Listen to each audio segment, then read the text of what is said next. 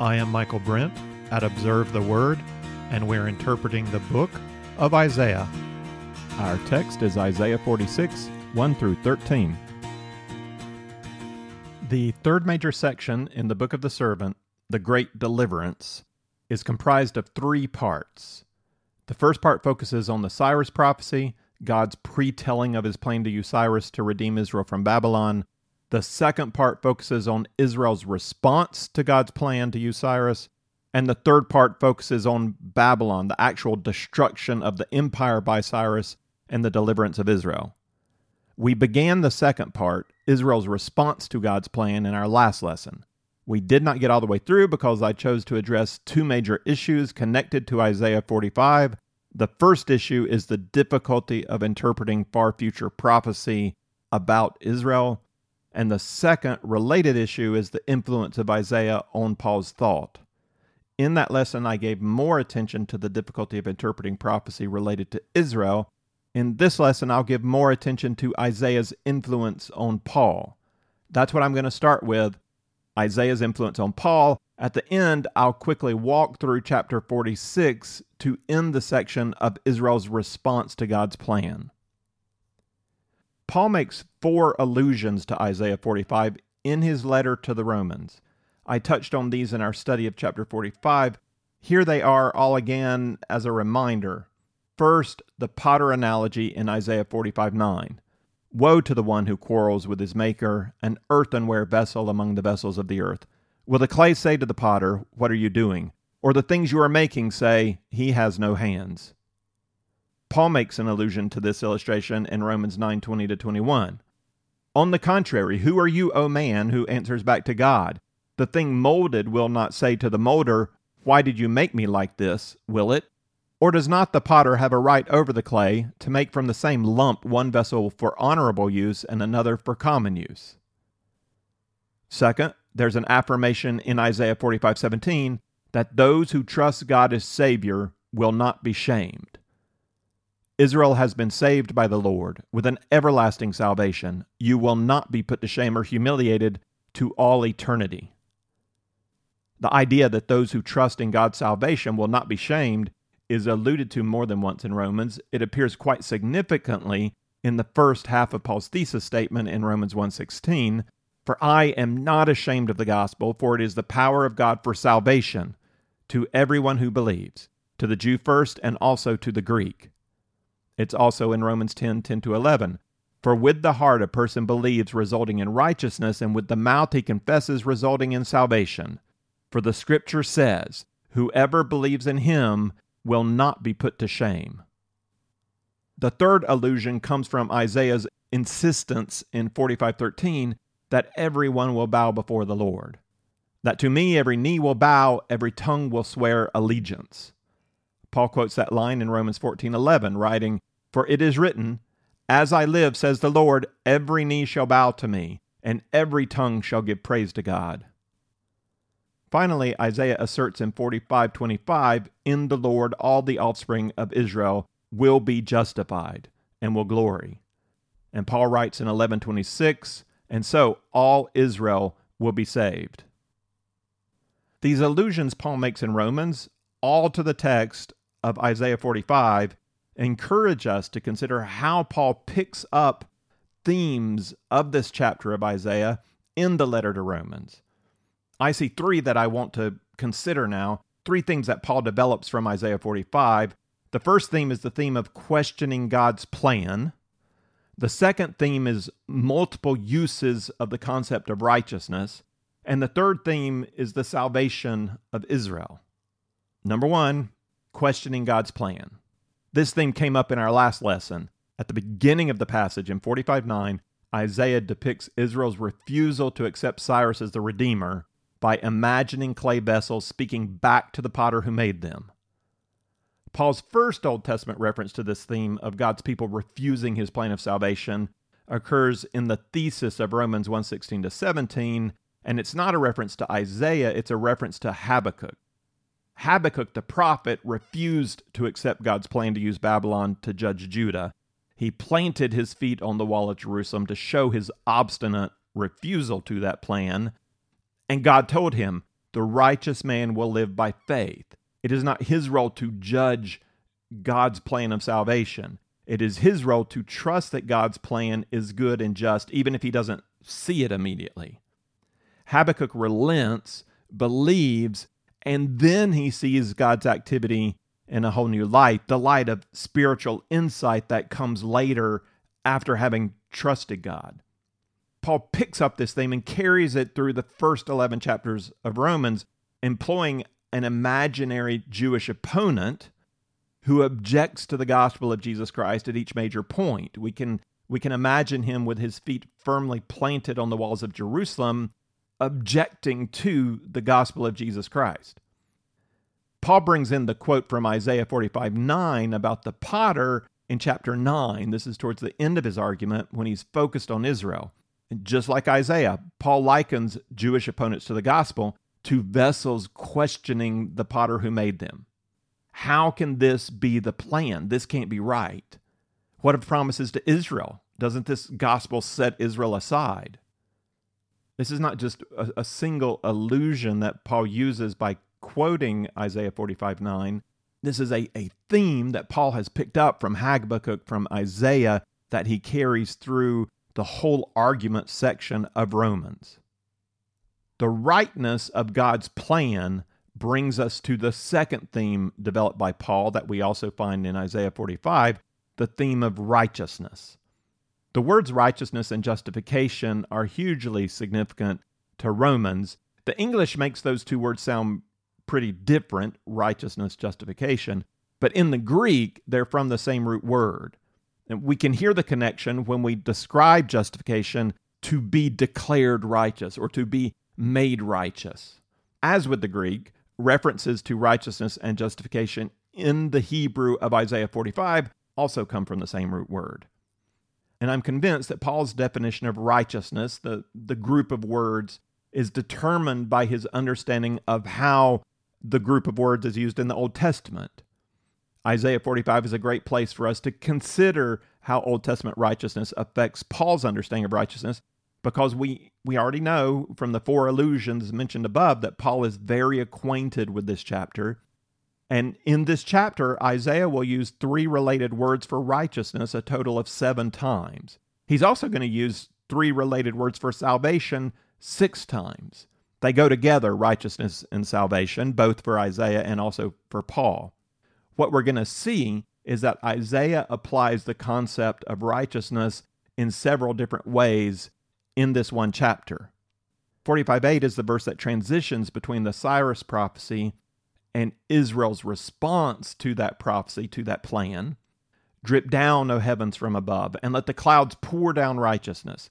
Let the earth open up and salvation bear fruit, and righteousness spring up with it. I, the Lord, have created it. 2 distinct uses of righteousness show up here in this verse. The first is something God does.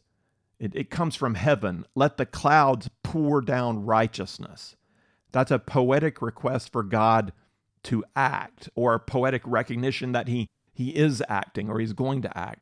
Righteousness is to drip down from heaven like rain. That righteous action is paralleled with the word salvation. Salvation is an action of God that bears fruit. Let the earth open up and salvation bear fruit. So the righteous action of God, the saving action of God, is designed to bring about some result, and it's imaged here as fruit. The rain comes onto the earth, and then the fruit grows up out of the earth. The second use of righteousness in verse 8 is not a righteous action that comes from heaven, but a righteous result that occurs on earth. The rain of righteousness has fallen on the earth. The poet calls on that action to bear fruit. What kind of fruit? And righteousness will spring up with it. I, the Lord, have created it. The righteous saving action of God results in righteous fruit on earth created by God, by his righteous action.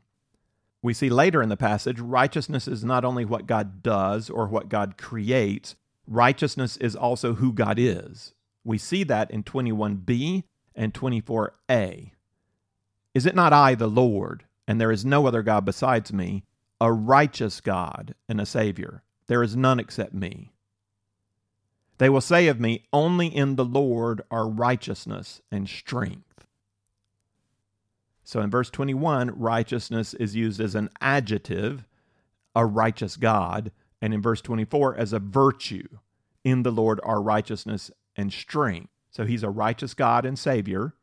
There again is the connection between righteousness and salvation. And only in the Lord are righteousness and strength. So righteousness can be something God does, let that righteous action pour down. And righteousness can be something that describes who God is. It's a virtue or a quality that God possesses. We also considered that righteousness can be something God creates. We saw that in that kind of poetic abstract form in verse 8. It's fruit rising up. We see it with more clarification in 25b. In the Lord, all the offspring of Israel will be justified and will glory. That word translated in the English here as justified is from the same root word as all the words translated righteousness. The offspring of Israel will be justified. That is, they will be declared righteous. Paul did not come up with the idea of justification, of God declaring people righteous. That idea is here in Isaiah, but it's a much earlier idea than Isaiah. God declared, reckoned, considered Abraham righteous by faith in Genesis 15:6. And Paul quotes both in Romans, Genesis 15:6 and Isaiah 45:25. The different uses of righteousness in Isaiah 45 are all related to one another. We can put the different uses together this way. God's righteous act of salvation rains down from heaven because of God's righteous character, with the result of bearing the fruit of righteousness in his people. Israel will be declared righteous. So now turning to Paul's use of righteousness and justification language in Romans, we can ask, does Paul mean one and the same thing every time he refers to righteousness in the letter? And that's a fairly significant argument in modern interpretation of Romans. Some interpreters want to insist that the righteousness language applies to God. The righteousness of God is about God. And others want to insist that the righteousness of God is something that God does for people. I hope our consideration of the theme in Isaiah 45 would lead us to question the validity of limiting Paul to only one application of the concept of righteousness. Let's consider his use just briefly. What does the word righteousness apply to in his thesis in Romans 1:16-17? For I am not ashamed of the gospel, for it is the power of God for salvation to everyone who believes, to the Jew first and also to the Greek. For in it the righteousness of God is revealed from faith to faith, as it is written, but the righteous man shall live by faith. Now, Paul says he's not ashamed of the gospel, and there again is that honor-shame language that we see also in Isaiah. If you go all in with the gospel of Jesus Christ, if you stake your life on the truth of the gospel, if you submit to this truth as God's plan of salvation, then when you stand in the last day, in the end, before God, you will not be put to shame. You will be vindicated in your faith in Jesus. No matter what anyone else says about you or accuses you of, or no matter what anyone says about the gospel of Jesus or however they frame it, the truth about Jesus Christ revealed in the gospel is a rock. And if you stand on that rock, you will not be shamed in the day that you stand before your Maker. So why is Paul not ashamed? He says, I am not ashamed because the gospel is the power of God for salvation for everybody who believes. How is it that the gospel provides salvation for everybody? The gospel provides salvation for everybody because in it the righteousness of God is revealed. What does that mean, that the righteousness of God is revealed? And this is getting to our question, how is righteousness revealed? And I can think of 4 ways that the righteousness of God could be revealed. Is it that the gospel reveals to us the righteous character of God? So when we see the cross, we see that God himself is righteous? Or is it that the gospel manifests the righteous action of God? We see in the gospel God's saving righteous action on the cross. Or is it that the gospel shows how a sinful person can receive the righteousness of God as a declaration? So we are declared righteous. Or is it that the gospel explains how a sinful person can actually take on the righteousness of God, becoming righteous in heart and behavior? A close reading of Romans shows that the answer is yes. All of these. Paul's thesis is quite loaded. We cannot know from 1:16 to 17 how the righteousness of God is manifested in the gospel. We can only know by following Paul's argument throughout. And what we're going to find out is that just as Isaiah does in chapter 45, so also Paul develops different aspects of righteousness. Paul defends the righteous character and the righteous action of God. That's in the argument. So in that, the righteousness of God is something that has to do with God. It's about God. But God also makes a way through Jesus Christ for his righteousness to apply to people. Now, Paul explains how the person who believes in Jesus is declared righteous, justification, and how the believer is then empowered by the Holy Spirit to begin to become righteous, sanctification. We could bring it all together like this. Because of his righteous character, God acts righteously through Jesus Christ to declare righteous all who believe in him, so that they may be made righteous as a process that begins with the indwelling of the Holy Spirit and is culminated when we are fully conformed to his image in heaven. That's stating the different aspects of righteousness in terms of the gospel of Jesus Christ, and we hear it. We hear it in Isaiah 45:8, which is a forerunner kind of statement that is going to be fulfilled in the gospel of Jesus. Drip down, O heavens from above, and let the clouds pour down righteousness. Let the earth open up and salvation bear fruit, and righteousness spring up with it. I, the Lord, have created it. That is what the Lord is going to do through the gospel of Jesus Christ. Now to the third theme. How does the declaration of righteousness apply to Israel? We just read this from Isaiah 45:25. In the Lord, all the offspring of Israel will be justified and will glory. The parallel verse from Paul is in Romans 11:26, and so all Israel will be saved. Two different ways to interpret this verse were recognized in our last lesson. We could read Israel as the new Israel, the new covenant people of God. If all the offspring of Israel applies in a spiritual sense to all who place their faith in God, or later in New Testament terms, all who place their faith in Jesus Christ, then we easily understand what is meant by all the offspring of Israel will be justified and glory in the plane of salvation, because they are the ones who truly believe from every nation. It's the new Israel. That would also make sense of Paul's statement that all Israel will be saved. If Paul is using Israel in a metaphorical way to refer to those who truly believe in Jesus, then he's saying that all new Israel, it's equivalent to the body of Christ, all the people of God, or all those who believe in Jesus Christ, will be saved. But that doesn't seem to me at all to be what Paul is saying. And in this case, I think understanding Paul in the context of his argument will help us interpret Isaiah. So yes, Paul's the one being influenced by Isaiah. Paul comes later, but the reality of far future prophecy about Israel in the Old Testament is that it is sometimes obscured by the lack of revelation yet given. The unfolding of revelation in the New Testament available to Paul allows us to read him and then go back and clarify some things that were not clear in the Old Testament prophecy. And that's true in this case. Paul's teaching about Israel occurs in a New Covenant context.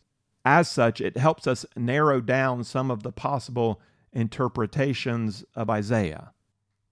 I can't go through in detail the flow of Paul's argument in Romans 9-11. That would take way too long. Again, that's in my Romans podcast. I'll just outline my conclusion regarding Israel here to see how it helps us with Isaiah 45. So first, here's my conclusion, and then I'll give some supporting points. When Paul refers to Israel in Romans 9-11, he does not do so as a spiritual metaphor.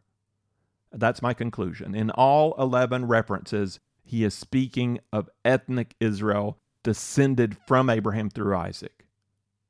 In the first half of the section, starting in chapter 9, Paul unmasks Israel's presumption, arguing that they have misunderstood God's mercy as the basis for anyone to be declared his people, and they have misunderstood God's acceptance of all through faith. So mercy and faith. Then, having lamented over the rejection of most Israelites from salvation in Christ, Paul goes on to make a double argument for why Israel has not stumbled so as to fall completely out of God's ongoing plan. His first argument is that a remnant of Jews actually are saved and are included in the present New Covenant people of God. And Paul argues himself as an example. I'm a Jew. I believe in Jesus. All Israel has not fallen out of God's plan. Second, God does still have a future plan for Israel. When the fullness of the Gentiles has come in, all Israel will be saved. That's not a general reference to the church.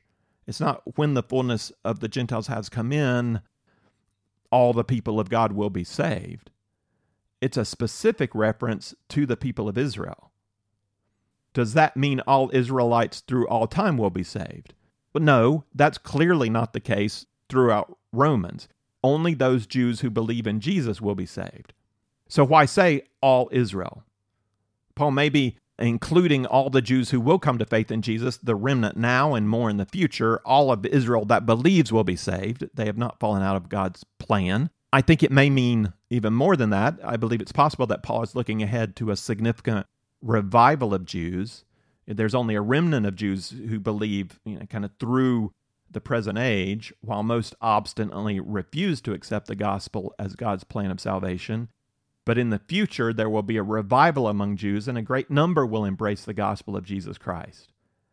I believe that's a reasonable way to understand Paul's argument regarding Israel in Romans 9 through 11. That's my conclusion about how to interpret this. Here are some points to back that up before looking at parallel passages in Isaiah. First, in Romans 4, when Paul speaks of Abraham's children, he does not speak of Gentile and Jew indistinguishably as Abraham's children by faith. He maintains a distinction of Abraham being the father of those who believed without being circumcised, Gentiles, and those who believe while being circumcised, Jews. We are all Abraham's children, but that doesn't erase our ethnic distinctions. Second, the word Israel is not used in Romans except in chapters 9 through 11. The first 10 uses of Israel refer clearly to the ethnic people of Israel, not to a metaphor for the church, not to the new Israel.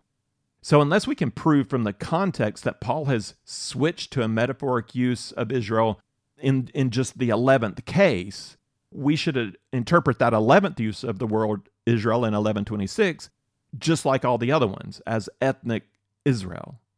Third, the word all causes some problems because it could be interpreted to mean every single Israelite through all time will be saved.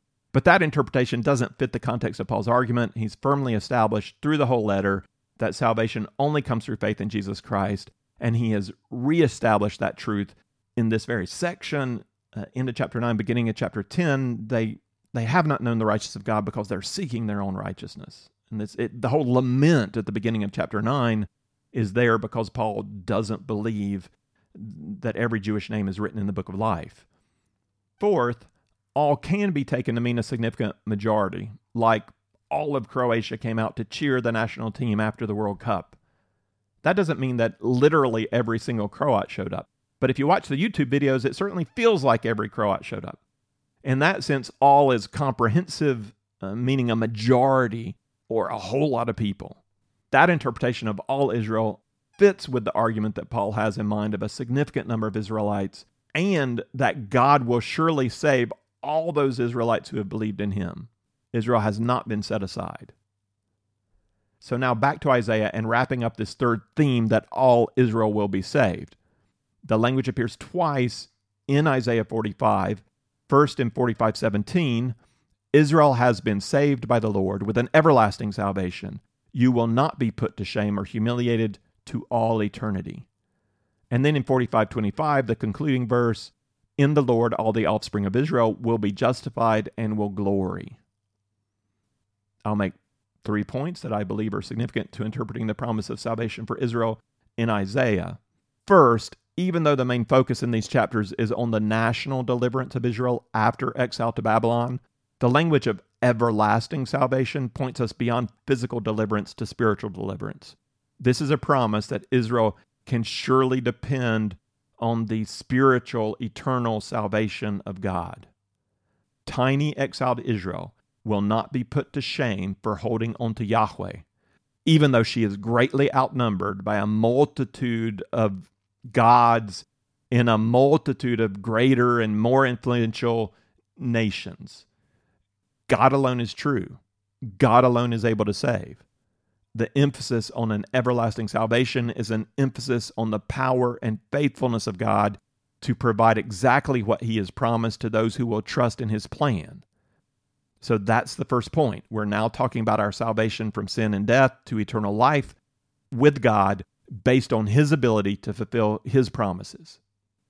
Second, the comprehensiveness of the language, Israel has been saved, and all the offspring of Israel, emphasizes the comprehensiveness of salvation. All the way through Isaiah, we've been made aware that God will judge Israel, and only a remnant will experience the blessing of salvation. So as in Romans 9 through 11, the comprehensiveness of these verses is not meant to overdo that message. Every Israelite is not going to be saved. All of Israel that trusts in Yahweh and His plan will not be shamed in their commitment to Yahweh. They will be saved with an eternal salvation. Third, who is Israel here? The two main interpretations disagree over whether Israel here is a reference to the whole people of God, Jew and Gentile, or whether Israel here is ethnic Israel. And the two primary commentators I've been using throughout this series, Motyer and Oswalt, disagree with one another along the lines of those two possibilities. Motyer is the first. He argues that Isaiah has expanded the term Israel to include all the faithful, Jew and Gentile. Every knee that bows in faith has become the offspring of Israel. Here are two quotes from Motyer, the first commenting on verse 17 and the second on verse 25. The great name Israel must now include the saved of the Gentile world. The link between Savior and saved, salvation, demands this.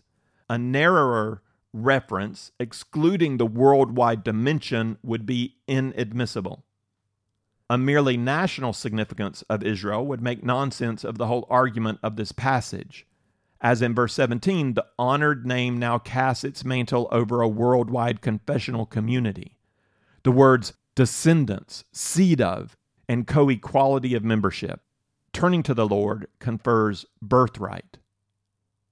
To be fair to this position, I should mention that Motyer also quotes Paul's words in Galatians 3:7 and 29, that if you belong to Christ, then you are Abraham's descendants, heirs according to promise. Still, I take a different view from Motyer on this one. I agree that Isaiah 45 includes an invitation to every people, most clearly expressed in verse 22, turn to me and be saved, all the ends of the earth. But I disagree that Israel is then used as an inclusive reference to all who will eventually believe. I do not think it is required in Isaiah 45, and I believe that Paul's careful development in Romans of both Jew and Gentile as members of God's people describes a unity that is able to maintain ethnic distinction and the special role of Israel. Here's a quote from Oswalt, set in tension to Motyer. Notice how Oswalt maintains a distinction between the world and Israel. They're not the same thing. The only hope for Israel in the world is in the Lord. What will convince the world of God's sole lordship? It is His power in deliverance, His absolute faithfulness to His promises, the utter reliability of all He has said. This characteristic, in contrast to the failure of the gods to keep their promises, will bring all the world to the Lord's feet, ashamed of the false trust that we have reposed in the works of our own hands. When the world finally does admit that its gods are nothing and Israel's God is all, that the only hope of salvation is in Him, what will the true Israel's position be? Arrogance and overweening pride? Far from it. Just as the nations have bowed at the feet of the Lord in submission and confession, so Israel will know that its only boast is in the Lord. He is the one who has vindicated them and who is glorified in them.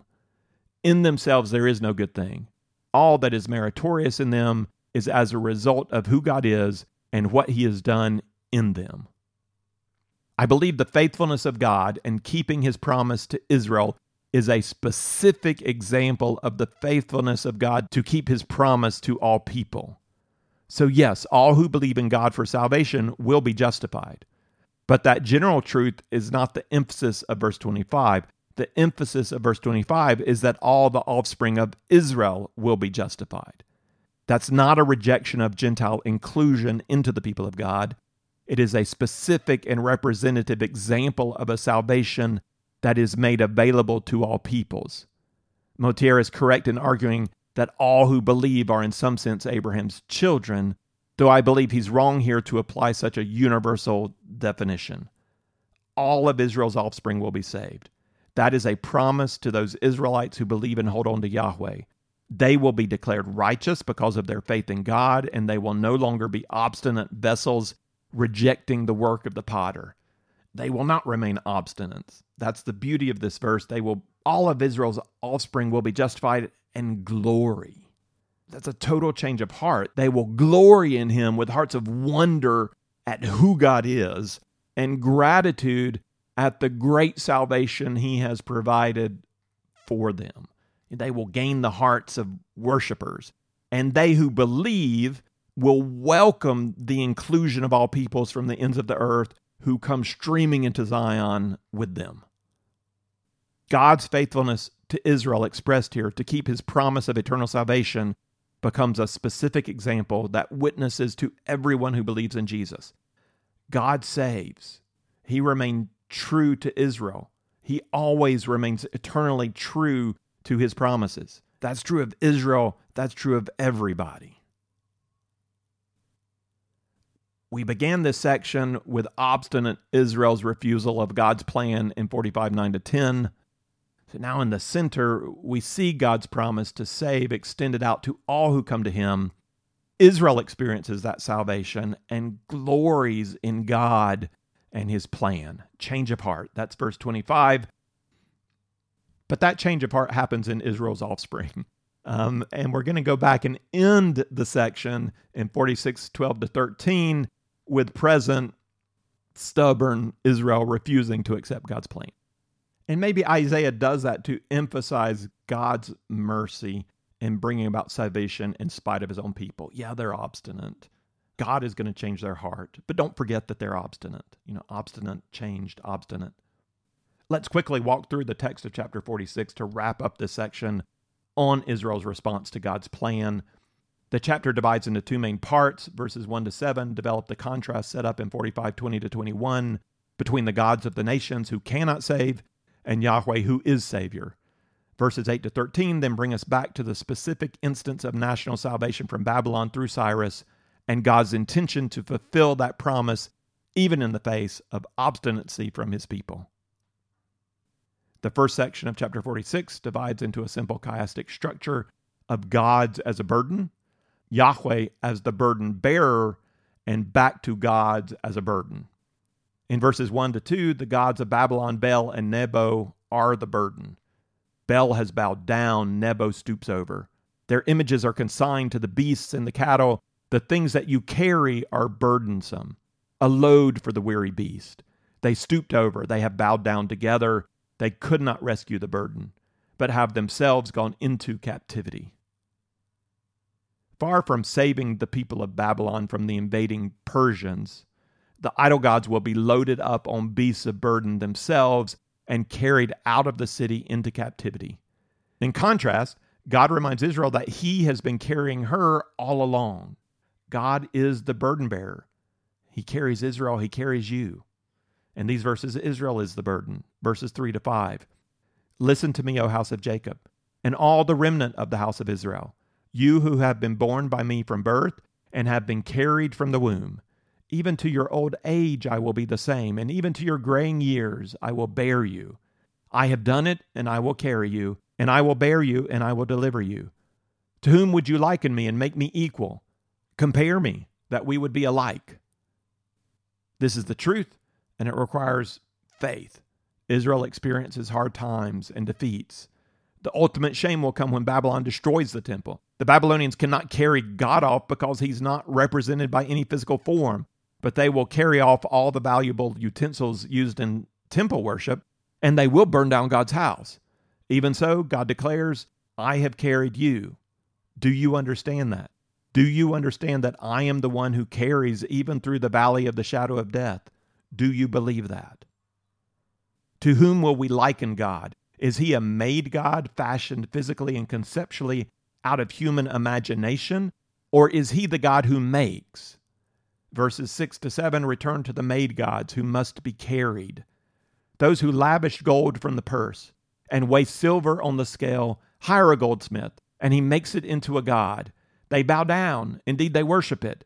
They lift it upon the shoulder and carry it. They set it in its place, and it stands there. It does not move from its place. Though one may cry to it, it cannot answer. It cannot deliver him from his distress. The gods of our own imagination are always a burden. They don't carry our burdens for us. They become a burden on us. I think of the modern God of self-determination. You can define yourself any way you want. You can be whatever you declare you are. You create your own destiny. What a heavy spiritual, emotional, and psychological burden to be laid on anybody, especially on young people. Yet it may sound wonderful in a sense to our independent, self-centered natures. I'm the captain of my soul. I am what I want to be. But really, are you? Can you define yourself? Can you even know who you are? I mean, can you unravel your heart and your sin? Can you know goodness? Can you know what's at the center of you? Who you're really meant to be? And how is it that you can make your own destiny? I mean, what power do you have to control the flow of this life? I mean, much less the reality of death and what comes after. What a burdensome God this modern God is. Define yourself, it says. And yet it's impotent to fulfill and impotent to save. The made gods are a burden. The second half of this chapter insists that Yahweh alone can in all certainty declare his purposes and execute them. He does not rely on us to carry out his plans. We don't carry him, he carries us. He makes it happen. And we return here to the specific plan to use Cyrus in 46:8-11, and then we end with Israel's rejection of that plan in 12 and 13. Remember this and be assured. Recall it to mind, you transgressors. Remember the former things long past. For I am God and there is no other. I am God and there is no one like me, declaring the end from the beginning, and from ancient times things which have not been done, saying, my purpose will be established, and I will accomplish all my good pleasure. Calling a bird of prey from the east, the man of my purpose from a far country. Truly I have spoken, truly I will bring it to pass. I have planned it, surely I will do it. God proclaims what will be, and in his own time, he makes it to be. He establishes his purpose and accomplishes his good pleasure. Cyrus is the specific example here. A man nobody heard of in a country nobody would have included with the power structures to take over after the Assyrians fell. But God sees ahead, and God will make it be. God will call the man of his purpose from a far country. This shepherd Messiah will not be a Jew. He is likened to a bird of prey from the east. Persia is to the east. Cyrus will swoop up and then down on Mesopotamia from the north. He will be a man of war. And like it or not, he is the one who will set the Israelites free. That is God's plan. Truly I have spoken. Truly I will bring it to pass. I have planned it. Surely I will do it. God knows they won't like it. They will worry over whether or not God has abandoned his promises to the house of David. They will resist this gospel plan. God will do it anyway. Verses 12 and 13. Listen to me, you stubborn-minded, who are far from righteousness. I will bring near my righteousness. It is not far off, and my salvation will not delay. And I will grant salvation in Zion, and my glory for all Israel. C.S. Lewis describes his salvation experience as one who came dragging and kicking, or is it dragging and screaming? God's glory will be made known to Israel in the way God chooses to make it known. In spite of their obstinacy, I will bring my righteousness near. My salvation will not delay. I will grant salvation for Zion. And thank the Lord that his plan does not depend on our understanding or our approval. He will provide salvation. That's the plan. This Cyrus is not the Messiah. He is a forerunner of the Messiah. He brings national redemption. He does not bring spiritual, eternal redemption. The true Messiah will also be rejected. In fact, the plan of salvation depends on it. He will be resisted, rejected, and crucified. Nothing can thwart the plan of God. This is the plan. And death cannot hold him. And no matter how hard God's people stumble, he will make a way to bring them home, to turn their hearts to him in the end. This is his promise. In the Lord, all the offspring of Israel will be justified and will glory. If you would like the text of this lesson with some reflection questions, or if you'd like the overview chart or other resources that go with our study of Isaiah, then check out our resource page at observetheword.com. You can also find there our previous series on the book of Romans, the Pentateuch, the Gospel of John, and the book of Acts.